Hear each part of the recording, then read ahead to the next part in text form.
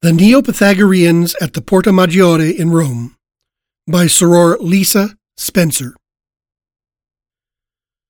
In the early 20th century, Roman crews were excavating for a new railway station when they came across a small vaulted basilica about 50 feet underground.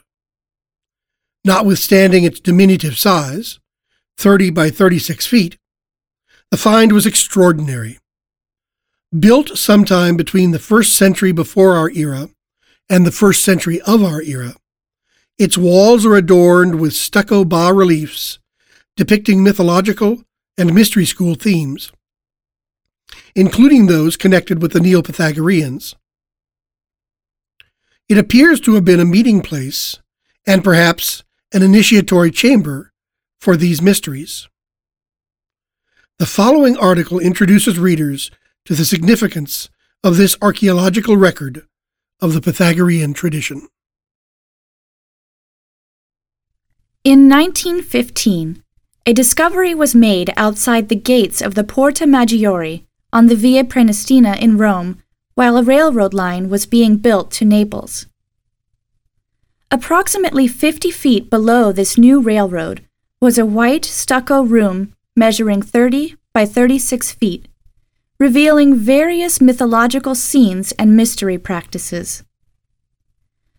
Tom Mueller writes, "Handsome mosaic floors, 3 aisles, and a semicircular apse give it the look of a church, but stucco friezes on the walls show Orpheus leading Eurydice back from Hades, Heracles rescuing Hesione from the sea monster, and other scenes of mythological deliverance."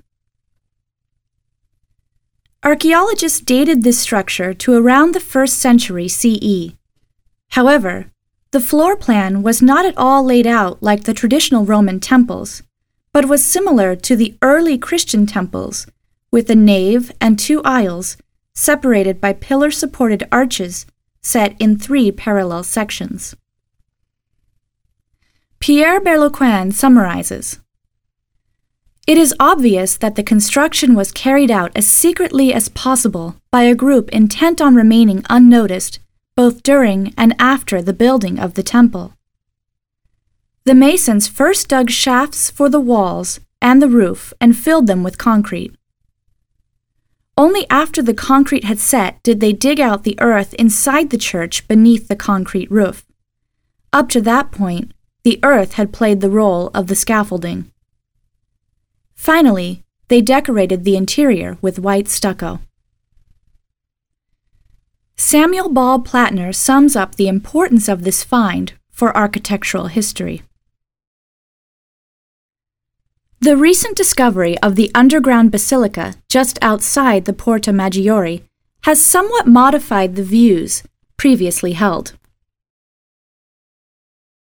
Here we have a building, undoubtedly pagan, belonging to the 1st century after Christ, which already shows, fully developed, the plan of the Christian basilica with a nave and 2 aisles, separated by pillars supporting arches. This basilica is not mentioned in classical literature and was quite unexpectedly discovered in 1915.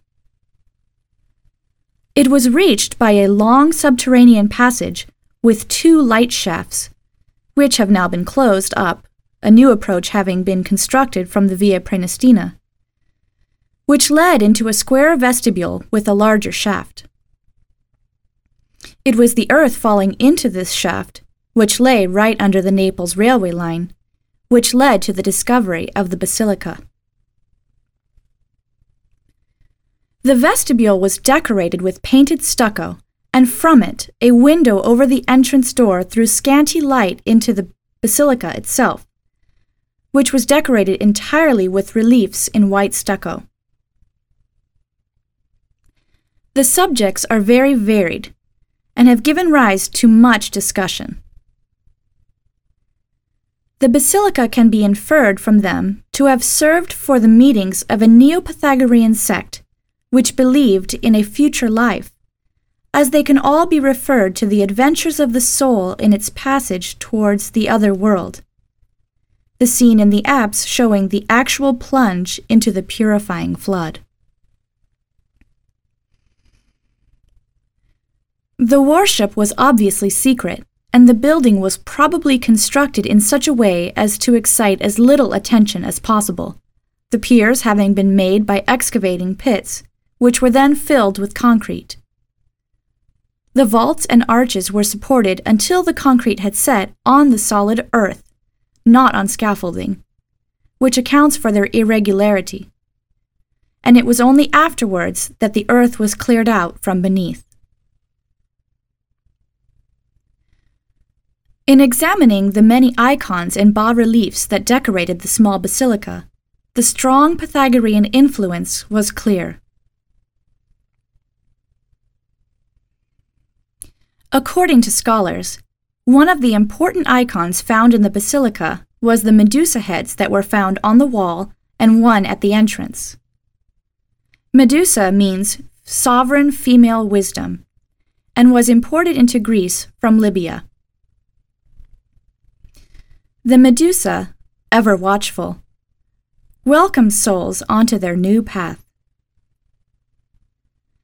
The basilica appears to have been sealed up and rubble used to fill the space. However, the rubble that was found dated from the 1st century CE and also from the 16th or 17th centuries. Was it reopened and then again resealed with new rubble? Through inspection, it was discovered that the room was not looted, since the frescoes were intact and the furniture had been removed. Also, if there had been looters, chances are they would not have refilled the building and sealed it. Scholars believe the time frame of the first closure to have been during the reign of the Emperor Claudius, 41 to 54 CE. The second closure, during the 16th or 17th centuries, also places its secret use at an important time, that of the release of the Rosicrucian manifestos. Today, the basilica is still mostly intact, but closed to the public. Restoration of the site is difficult due to the location and cost. According to Pierre Bellecoin, today, the basilica is rarely mentioned in guidebooks, and visits are difficult to arrange. Cicero's comrade, Nigidius Figulus, died 45 BCE, made an attempt to revive Pythagorean doctrines. However, the Neo-Pythagorean movement began in earnest in the mid-1st century CE due to the efforts of Apollonius of Tyana and Moderatus of Gades. This Greco-Alexandrian school of philosophy focused on the Pythagorean rules of life and religious conduct, which included vegetarianism, tolerance, mathematics, and metaphysics. There has been much discussion as to whether the Pythagorean literature, which was widely published at the time in Alexandria, was the original work of 1st century writers, or merely reproductions of and commentaries on the older Pythagorean writings. Other important Neo-Pythagoreans include the mathematician Nicomachus of Gerasa, who wrote about the mystical properties of numbers.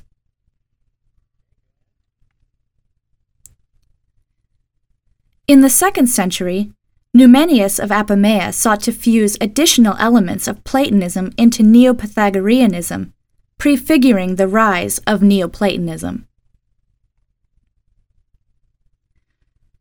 Apollonius of Tyana, the sage and miracle worker, believed that he was the reincarnation of Pythagoras. Philostratus, circa 170 to circa 245 CE, wrote the longest and most important work on the life of Apollonius. Philostratus wrote, Apollonius was born in the year 4 BCE, the acknowledged year of the birth of Christ. His birth, like his conception, was miraculous. Just before his nativity, his mother was walking in a meadow, where she lay down on the grass and went to sleep. Some wild swans, at the end of a long flight, approached her, and by their cries and the beating of their wings, awakened her so suddenly that her child was born before its time. The swans apparently had foreseen and marked by their presence the fact that on that day was to be born a being whose soul would be as white as their own plumage and who, like them, would be a glorious wanderer. At the age of 14, Apollonius went to Tarsus to finish his education. It was during this time that he recognized that there were two paths, one to pleasure and love, and the other to philosophy and wisdom. For Apollonius, the choice to philosophy and wisdom was an easy one.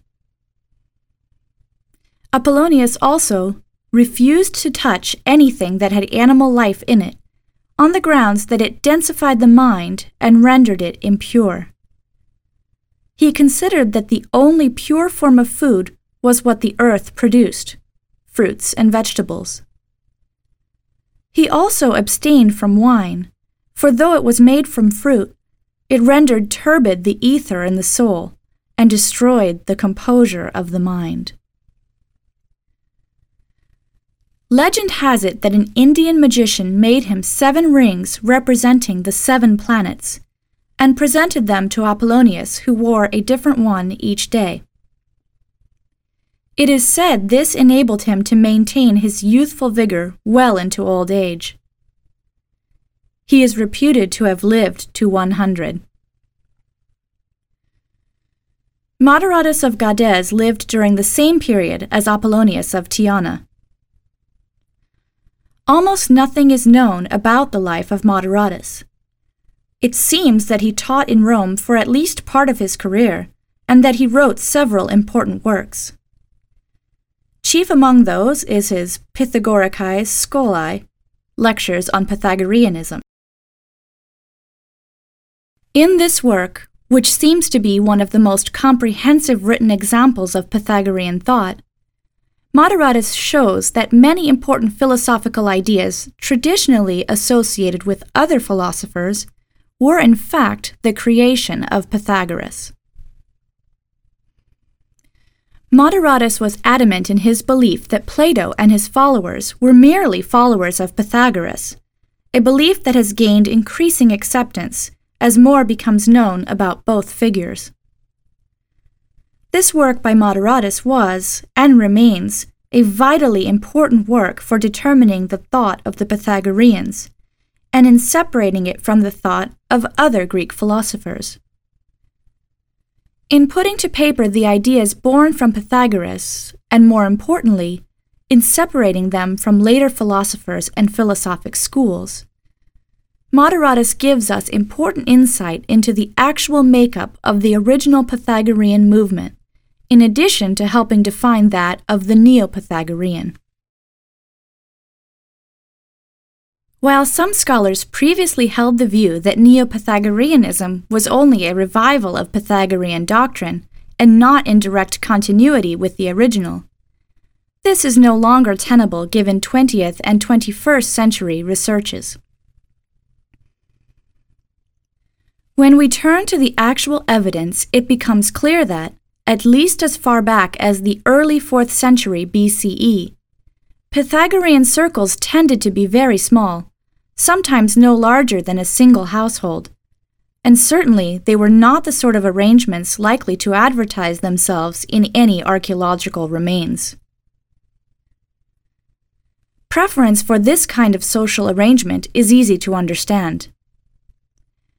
With the dispersion of the Pythagoreans, which evidently occurred in the mid-5th century BCE, as a direct consequence of the dramatic attacks and oppression they suffered in southern Italy, it was inevitable that what communities had existed until then would become fragmented and, to some extent at least, go underground. As a result, any account of subsequent history which allows for the transmission of Pythagorean ideas from generation to generation on a modest, even one-to-one basis must be taken seriously. All the more so because we know that this method of transmission dates back to the classical period of Pythagoreanism. The view held by M.A.O.M and others that, far from dying out, Pythagoreanism continued to lead a more or less underground existence in southern Italy under the Romans makes perfect sense on this basis, and, what is more, it has been strikingly corroborated in the meantime by recent archaeological finds. Many of the teachings and practices of the Pythagorean and Neo-Pythagorean schools are quite similar to Orphism, with which they were often connected. The immortality of the soul is a primary tenet, and purification of one's soul is a primary purpose of all of these mystery schools.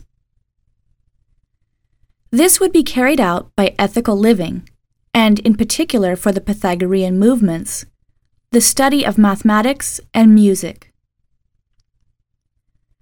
Many of these doctrines and practices were incorporated into the writings of Plato, which then became a point of dissemination to later generations. As to the initiations that apparently took place in the underground basilica, these might have followed the fourfold Pythagorean path explained by Eduard Schure. Before entering the first degree, or novitiate, the candidates were subjected to a period of testing and observation, which included athletics and interaction with others. Laughter and a good sense of humor were highly valued. Then one night, a few months afterwards, came decisive tests in imitation of Egyptian initiation, though greatly modified and adapted to the Greek nature, whose sensitiveness had not submitted to the mortal terrors of the crypts of Memphis and Thebes. The Pythagorean aspirant was made to spend the night in a cavern in the outskirts of the town, alleged to be haunted by various apparitions and monsters. Those who had not sufficient strength to endure the terrible impressions of solitude and night, who refused to enter or made their escape before the morning, were deemed too weak for initiation and rejected. Finally, a moral test was given. The candidates were placed in cells with a mathematical or geometric symbol of which they must intuit the meaning. They had 12 hours to solve the puzzle, and nothing but bread and water for nourishment. They would then be brought into an assembly where they would be mocked and their answers ridiculed. Only those who were able to retain their equanimity and continue to seek wisdom with good humor were judged worthy. Following admission into the school, the initiatory path continued in 4 stages. The first degree, preparation, neophytes. Then only began the novitiate called the preparation, pariskeia, which lasted at least 2 years and might be prolonged to 5. The novices, or listeners, acousakoi, during the lessons they received, were subjected to the rule of absolute silence. They had no right either to offer any objection to their masters or to discuss the teaching they were absorbing. This latter they were to receive with respect and to meditate upon at length. To impress this rule in the mind of the new listeners, they were shown the statue of a woman enveloped in a long veil, her finger raised to her mouth, the muse of silence. The second degree, numbers, theogony. It was a happy day, a day of gold, as the ancients said. When Pythagoras received the novices into his dwelling and solemnly welcomed them into the rank of his disciples. First of all, they entered into direct and connected relations with the Master. They came into the inner court of his dwelling reserved for his faithful followers. Hence the name of esoteric, those from within, in opposition to that of exoteric, those from without. The real initiation now began. This revelation consisted of a complete, rational exposition of occult doctrine, from its principles as contained in the mysterious science of numbers to the final consequences of universal evolution, the destiny and end of divine psyche, the human soul. This science of numbers was known under different names in the temples of Egypt and Asia. As it afforded a key to the whole doctrine, it was carefully concealed from the people. The figures and letters, the geometric forms and human representations, which served as signs in this algebra of the occult world, were understood by none but the initiate. The third degree, perfection, cosmogony and psychology, the evolution of the soul.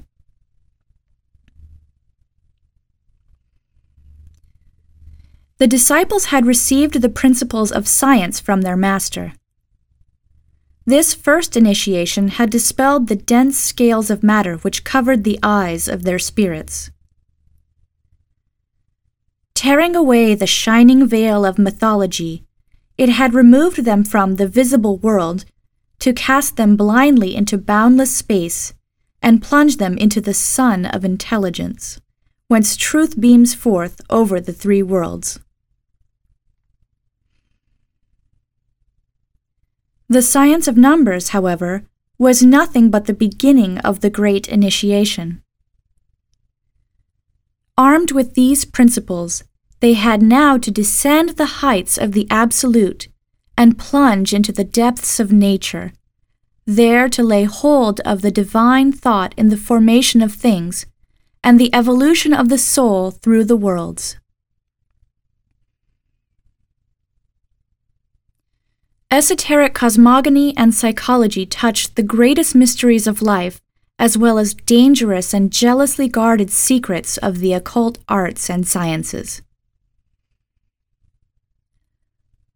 For this reason, Pythagoras loved to give these lessons when the profane light of day had disappeared, at night by the seaside, on the terraces of the temple of Ceres, before the gentle murmur of the Ionian Sea with its melodious cadence, and beneath the distant phosphorescence of the starry cosmos, or else in the crypts of the sanctuary where a gentle, steady light was given by Egyptian lamps of naphtha. Female initiates were present at these night meetings. At times, priests or priestesses from Delphi or Eleusis came to confirm the master's teachings by relating their experiences or through the lucid words of clairvoyant sleep. The material and the spiritual evolution of the world are two inverse movements, though parallel and concordant along the whole scale of being. The one can be explained only by the other, and, considered together, they explain the world.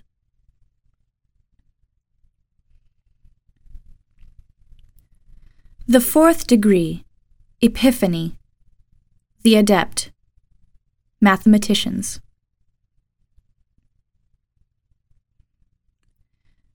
With Pythagoras, we have now reached the summit of initiation in ancient times. From these heights, the earth appears drowned in shadow, like a dying star. Sidereal perspectives open out, and the vision from on high, the epiphany of the universe, is unfolded before one's wondering gaze in its entirety. The object of his instruction, however, was not our absorption in contemplation or ecstasy. The Master had brought his disciples into the unmeasurable regions of the cosmos, plunging them into the abyss of the invisible. After this terrifying journey, the true initiates were to return to earth better, stronger, and more prepared for the trials of life. The initiation of the intelligence was to be followed by that of the will, the most difficult of all. The disciples had now to become imbued with truth in the very depths of their beings, to put it into practice in everyday life. To attain to this ideal, one must, according to Pythagoras, unite three kinds of perfection: the realization of truth in intelligence, of virtue in soul, and of purity in body. It is easy to visualize, hundreds of years after Pythagoras, similar initiations taking place in the intimate basilica at the Porta Maggiore. It is reasonable to assume that these would have been conducted by small groups of initiates and candidates, and one is reminded of the way that the sublime teachings of Martinism were handed down from one initiate to another, often within families, from Louis-Claude de Saint-Martin to Papus and Augustin Chaboseau. This is the method that has often conveyed the primordial tradition through the many tributaries of the Rosicrucian path. Pythagoras' influence extended to Plato's school during the second half of the 4th century BCE, from which source it then reached the Middle Ages and Renaissance. As we have seen, there is a direct connection with Orphism and with the Essenes. It connects the teaching of Plato with the doctrines of Neo-Platonism and brings it into line with the later Stoicism and with the ascetic system of the Essenes. A comparison between the Essenes and the Neo-Pythagoreans shows a parallel so striking as to warrant the theory that the Essenes were profoundly influenced by Neo-Pythagoreanism. Lastly, Neo-Pythagoreanism furnished Neoplatonism with the weapons with which pagan philosophy made its last stand against Christianity. Vitruvius lived in the 1st century CE and was an architect whose eye for beauty in architecture was based on the works of Pythagoras. He emphasized ideal proportions and used geometry and the golden mean to create his art.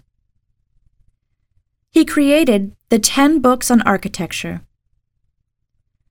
This would later prove an inspiration for Leonardo da Vinci, whose Vitruvian Man demonstrates these proportions in the microcosm of the human person. Fibonacci, or Leonard of Pisa, was born about 1182 CE. Fibonacci was actually the shortened version for Filius Bonacci, meaning the son of Boccaccio. Fibonacci was a Franciscan monk who loved numbers and in 1202 wrote a book called Liber Abaci, the Book of Calculations, describing the use of the decimal system using the modern Arabic origin system of 10 digits that we use today. According to Pierre Berlequin, he extended the Pythagorean universe. Another group that embraced the Pythagorean teachings was the Knights Templar. They led their lives following many of the same rules laid down by Pythagoras. They built monasteries and chapels in a style of architecture that also transmitted the geometric heritage of the Pythagoreans. As Peter Kingsley demonstrates elsewhere in this digest issue, the tradition was also transmitted through Muslim scholarship and Sufism. Dr. Kingsley's description of what was remarkable about the Pythagorean approach also resonates strongly with the Rosicrucian approach today, and highlights the continuity with this tradition. While discussing the influences on Parmenides and Zeno, he describes the ancient Pythagoreans. Another comparison was also waiting to be made, but this one was even more obvious, and it brings everything much nearer back to home. There's a certain group of people that ancient writers used to say Parmenides and Zeno had the closest of connections with. Guessing which group that was shouldn't be too hard. It was the Pythagoreans in southern Italy. In fact, both of them were quite often referred to as Pythagoreans themselves. Nowadays, it's normal not to want to take these connections seriously. Parmenides and Zeno were such creative, original writers, and the notion of belonging to a group or system, especially a mystical group like the Pythagoreans, seems so incompatible with anything original or creative. And yet that's to miss one crucial point. Originally, Pythagoreans weren't so concerned with fixed ideas or doctrines as they were with something quite different. Something that didn't just tolerate creativity and originality, but encouraged them, nurtured them, guided people to their source. This is why the Pythagorean tradition managed to stay so elusive, why it was so open-ended, blending with other traditions, defying our modern ideas of orthodoxy or self-definition. The evidence is still there to show how highly valued individuality and creative freedom once were in Pythagorean circles. That can sound such a paradox to us. We're so used to thinking of religious groups or sects as made up of brainwashed, mindless men and women. But as a matter of fact, this is one of the least paradoxical things about Pythagoreanism. The problem is simply a problem of understanding. Originality and creativity have come to be imagined in such superficial terms, and the cult of the individual has developed into such an effective form of brainwashing that it's not easy any longer even to conceive of anything else. The task, then as now, is not so much to learn truths from others. Rather, it is to facilitate access to the source of all truth, the inexhaustible font of all that is. To be truly original is to be in union with the origin of all. Today, we still live many of Pythagoras' teachings. His wisdom touches us through music, mathematics, art, science, and religion. The melodies of his philosophy flow through the ages and resonate harmoniously in the Rosicrucian tradition today.